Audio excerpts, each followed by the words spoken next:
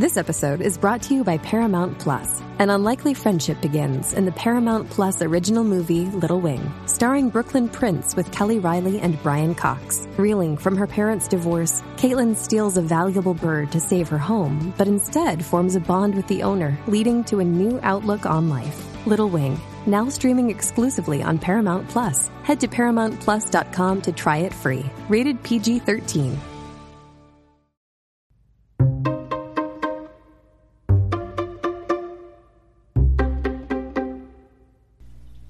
Thank you for listening to the Fierce Oddie podcast, where we talk about disability, quackery, parenting, and Jewish life. One thing that gets said a lot when it comes to autistic children: nonverbal communication hinders speech. In my experience, it facilitates speech. When it comes to autistic children, the milestone timeline is different. It is different for every child and should not be compared to a typical child.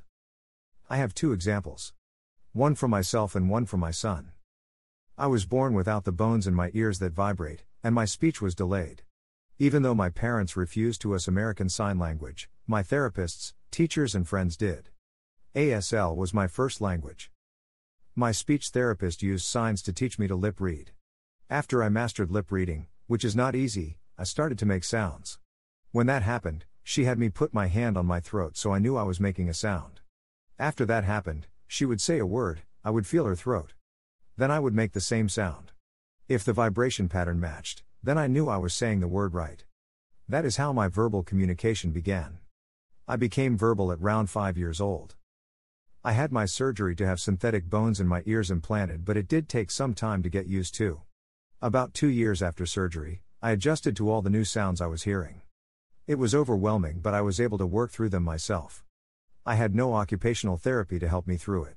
With all the sensory stimuli, it was hard, but I had no choice because of the environment I grew up in. My son was born on his due date. He hit all the major milestones, even started walking at 9 months old. I never suspected he was different until he was not speaking. He did not like to be touched all the time, but I am that way, so I thought nothing of it. I taught all my children American Sign Language from the time they were babies to make communication easier. This is because the language center of the brain develops before the speech center of the brain. At around 2 years old, he was not speaking still. In our home, it was not a major deal because he could still communicate. When he was almost 3, we brought him in for a speech evaluation. He was making some noises and babbling, but he was not communicating verbally. They used a PEC system and AAC on the iPad they had there. They would also use the signs that he learned to help him speak. He was gaining some words. He was so proud of himself. When he was 3 years old, we had him evaluated so he can have an IEP, individual education plan. This is when we found out he may be autistic. He is still the same child. We did not treat him any different than we did before.